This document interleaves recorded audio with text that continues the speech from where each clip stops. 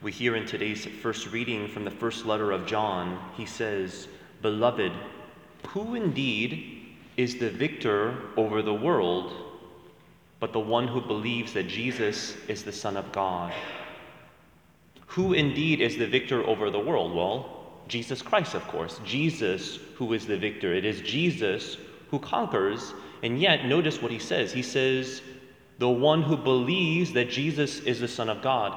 This is a profound truth to be interiorized. We know that our Lord is the victor and the conqueror, and yet those who believe with faith, those who believe in him, share in his victory. And do you know what? The enemy of souls knows this. And this is why he seeks to conquer us by getting us to give in to fear, to give in to worry, and to distrust the Lord.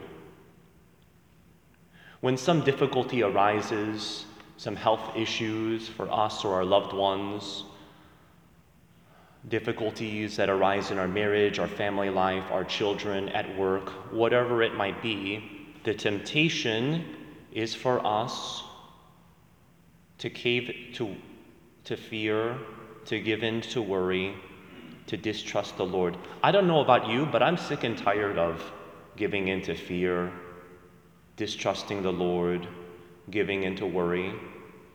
If I'm honest and I look at my life, it has led to disastrous results, lots of anxiety.